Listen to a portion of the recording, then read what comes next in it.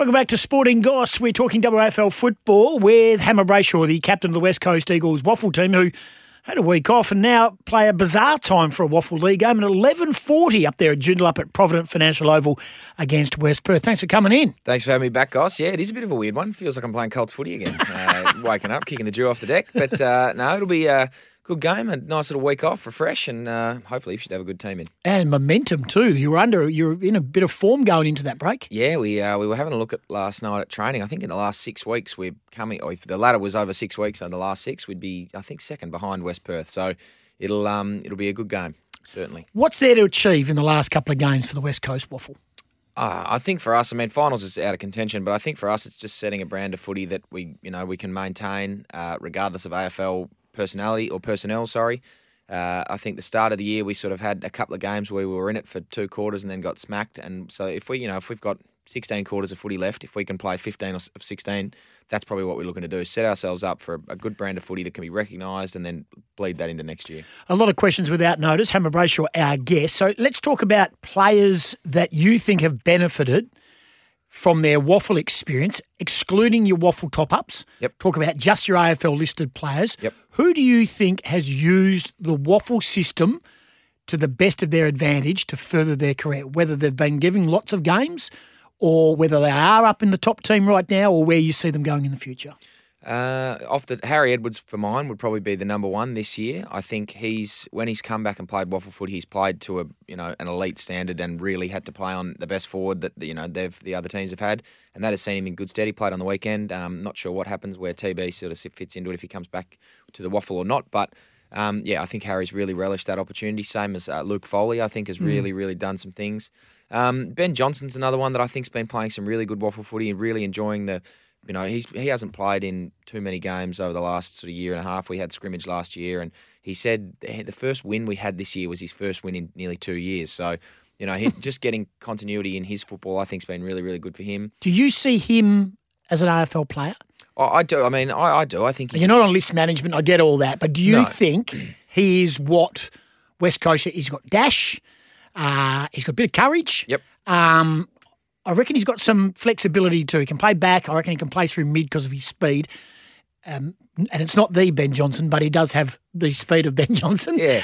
Do you see a future for it? Yeah, I do. I think for him, I think the development that you sort of get in the first 2 years, I think some blokes, it's different. So some guys can come in and they're developed within 6 months and they're ready to go. Whereas I think it's taken Ben until this point to be at his, where he probably needs to be.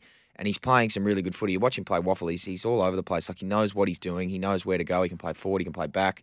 I certainly see him having some potential at the next level. I think the level that he's at. I think Caleb Daniels is a sort of player that's pretty similar to him. Small player in the defence that really uses the ball. Ben's a great kick. He takes out kick-ins because he can, really use the footy.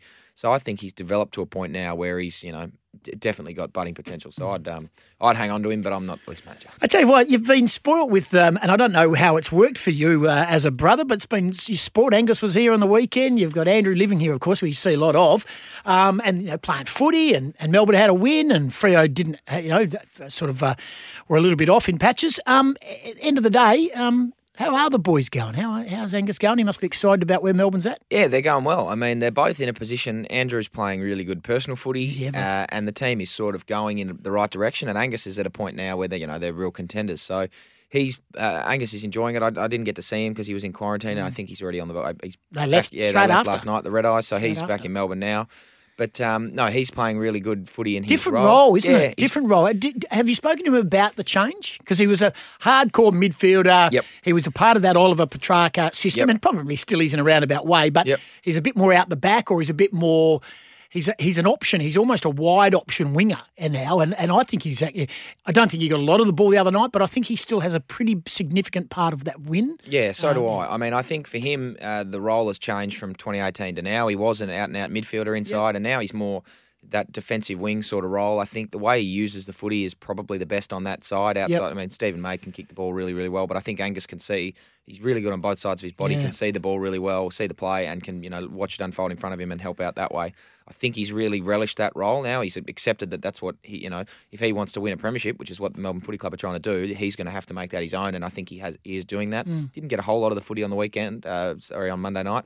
but used it well and really helps them and sets their defence up, which I think is, he's taking that on board and they're rolling with it. So he's in a good spot. That was bizarre Monday night, wasn't it? Were you there? Yeah, I was there. It was bizarre. So I was doing the commentary with Hayes, and I noticed something about 3 or 4 minutes prior. I was watching down the bench. I could see a bit of commotion. I saw Peter Staples from the Eagles. I saw the Melbourne official. Then I saw Tony, the ground manager. I saw these conversations and mobile phones, and I'm thinking it's either a COVID breakout and we're all going to get in trouble and we're going to be locked down for 2 weeks. Something's happening. And when you're inside the stadium, now I don't know where you were seated. Did you know there had been lightning? So I was behind the goals, the behind the end that West Coast were kicking in the last quarter. So I was behind that end, and I saw about 3 bolts of lightning. So the thunder, because the stadium was loud, you couldn't really hear the thunder that went along with it. So you could just see flashes and blink and you miss it. But I reckon there was about 3. Okay. And then the weather warning, obviously everyone went off. Yeah. And for the next 30 minutes, it was the calmest 30 minutes of the night. It was the best 30 minutes. We could have got the game out. Yeah, it was perfect. There was nothing. It was, calm, and there was no rain, and it was perfect. Yeah. So, but yeah, I mean, that's the second weather warning I've been a part of. JLT 2000 last year against Essendon. So I was told I was only going to play a half a footy. How many are going to come on in the second half? No worries, no worries. That happens a lot in JLT with the young fellas. Yeah. So I'm out there, ready to go, prepped up. Halfway through the second quarter, you can see these clouds coming over the hills, and it's dark, and it's like, oh, geez, here we go. Was that an MRP? Yep, lightning. This. We go into the shed, and it's, righto, boys. AFL officials have said that we might have to put this on hold because of lightning. Everyone's sort of joking around, oh, Hammer, you're getting up for your first JLT game, you're not going to get out there.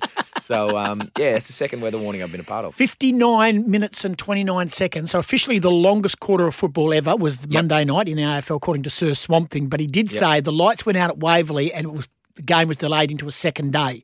So well, he said that's probably got it covered. Yeah, certainly. If they kept the clock rolling, that would be a 24-hour. All righty, let's get our teeth into just quickly the other round of fixtures, and we're getting down to the business end. Subiaco, remarkable that they would come home and be so far behind early. Ben Socko with 6 and the winning goal. Claremont is still going to be very hard to beat, but gee, I tell you what, Subi to storm over the top of them, but Claremont also to give up such a big lead, they'd be hurting. Yeah, they would be. I mean, for Subiaco, I think, and they did it against us when we had our, the best team we've just about ever put on the park. We were 30 points up going into the last quarter, and we only won by 5 points. So they're a team that doesn't stop.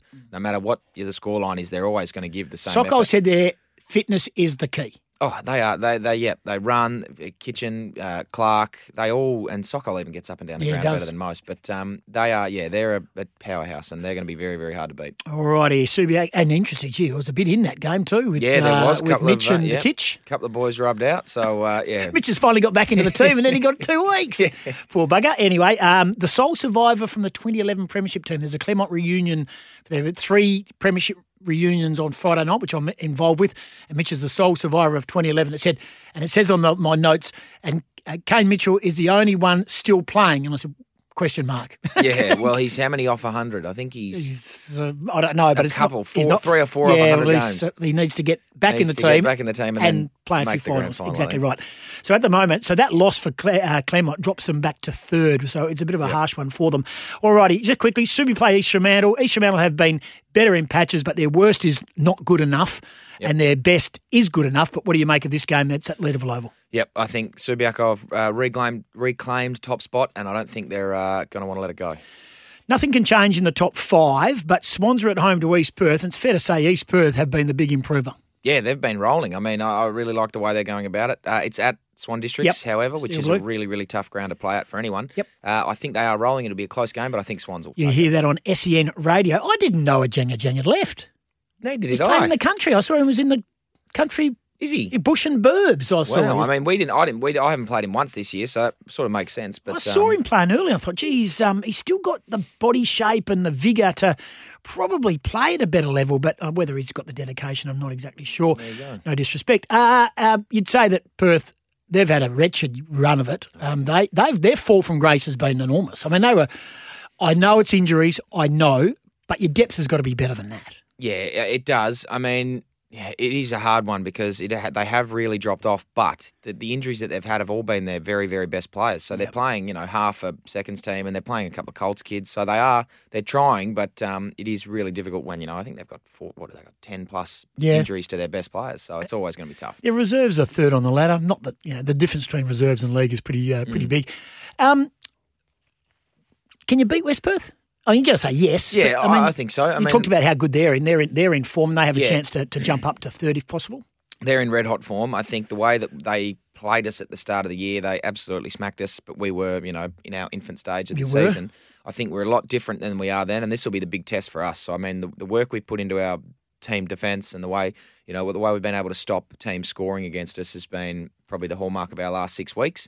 I think in rounds 1 to 10 we were averaging 132 points against, and now in the last 6 rounds it's been 67. So we've really put a lot of work in. Yeah, massive. That is big. We put a lot of work into our team defence, and everyone's buying in from our WAFL level to our AFL level. So. And these guys move the ball the best of anyone. So this is going to be, the big test for us. If we can get it right, then we're in with a sniff. But they're, on their day, they'll be able to smack anyone. So it's going to be a big game. Today is Wednesday. Can you give an insight? Do you think you'll get any of the injured players back? And will Willie Rioli play WAFL, do you think? Oh, geez, now this is a question for the match committee. I'm not sure. I would personally play him straight away at the AFL level if we need him. So it'll be Brisbane, won't it? Yeah, it'll be the week after. It'll be Brisbane for us. Would have been a fair derby if he'd come back. Gee whiz. It'll be Brisbane for the AFL and Peel for us. Yeah. I mean, if we're needing to win a game at AFL level to make finals, it's going to be hard to leave Willie Rioli in the WAFL. So we'll see what happens there. But yeah, he should, with our extended season, get at least 2 games for us, regardless of what happens at AFL level. So. Lots of retirements in the AFL, but also a retirement in the WAFL. I see Will Schofield pulled Scoey, yeah. He, what's he done? Broke his back. Yeah, a couple of vertebrae. He mentioned it on his podcast. I don't listen to it. I wouldn't have any idea where to find it. Not a huge fan. But I'm led to believe he never came back and it's look, you don't wish bad things on anyone, but that's a nasty injury. We can only wish him going forward that it doesn't inhibit anything that he does in the future. Yeah, I mean, I've personally never broken a back, but it'd be certainly something that I wouldn't want to do. It's harsh, isn't it? When you've broken my back, yeah. People and I've had neck, but I haven't had the back. And look, he was adding something down at Peel, and I mean, I know they've another team that hasn't quite got it right with their AFL listed players and injuries and stuff. He would have added a lot to that footy club with his experience and premiership experience from West Coast. Yeah, he would. He's a really good football player and a really good football mind, and brings a lot of. I mean, he was really good for the culture of whatever club he would have been at. So I think that'll be a big loss for them culture wise. They're not in. They're another team that's not in the best form. So having him there would have certainly helped. But I mean, he's played close to 200 AFL games. Wonderful career. Got the phenomenal career. He's won a premiership and now he's broken his back. I don't think you can ask too much more. No, certainly not. He doesn't strike me. Last one doesn't have the demeanour to be a coach. You've got to be a little bit calmer, I'd imagine. I'm not sure what and he's had his run-ins in with the coaches over the years. Yeah, he has. I mean, he would. To his credit, he would have a very interesting perspective as a coach because he has had some. He's had some personal relationships that have been good and not so good as a coach, as a player. Sam Mitchell might get him because he's done it. He did a very good apprenticeship with Sam, saying that he was the best coach he's ever had, and without Sam, they don't win the flag. Yeah. And then all of a sudden he put in the word assistant coach. He left out that initially in the first quote. Yep. So I think if Sam's looking for a development coach and Scully wants to go back to Victoria, you never know. Yeah, you never know. He would bring a really different light on a development role, I think. And he'd be, I think if he was a development coach and you happen to be an 18-year-old backman, especially that got drafted, I think he'd be great for you. But, I do. We'll see how he goes. And your butt wouldn't touch the seat after he'd given you a rev up. Thanks for coming in. No worries, guys. Thanks for having me. Hamish Brayshaw does it well, and keep an eye on them on the weekend. That's right, Sunday, 11:40 a.m. But the best work will be done PM. This is Sporting Goss.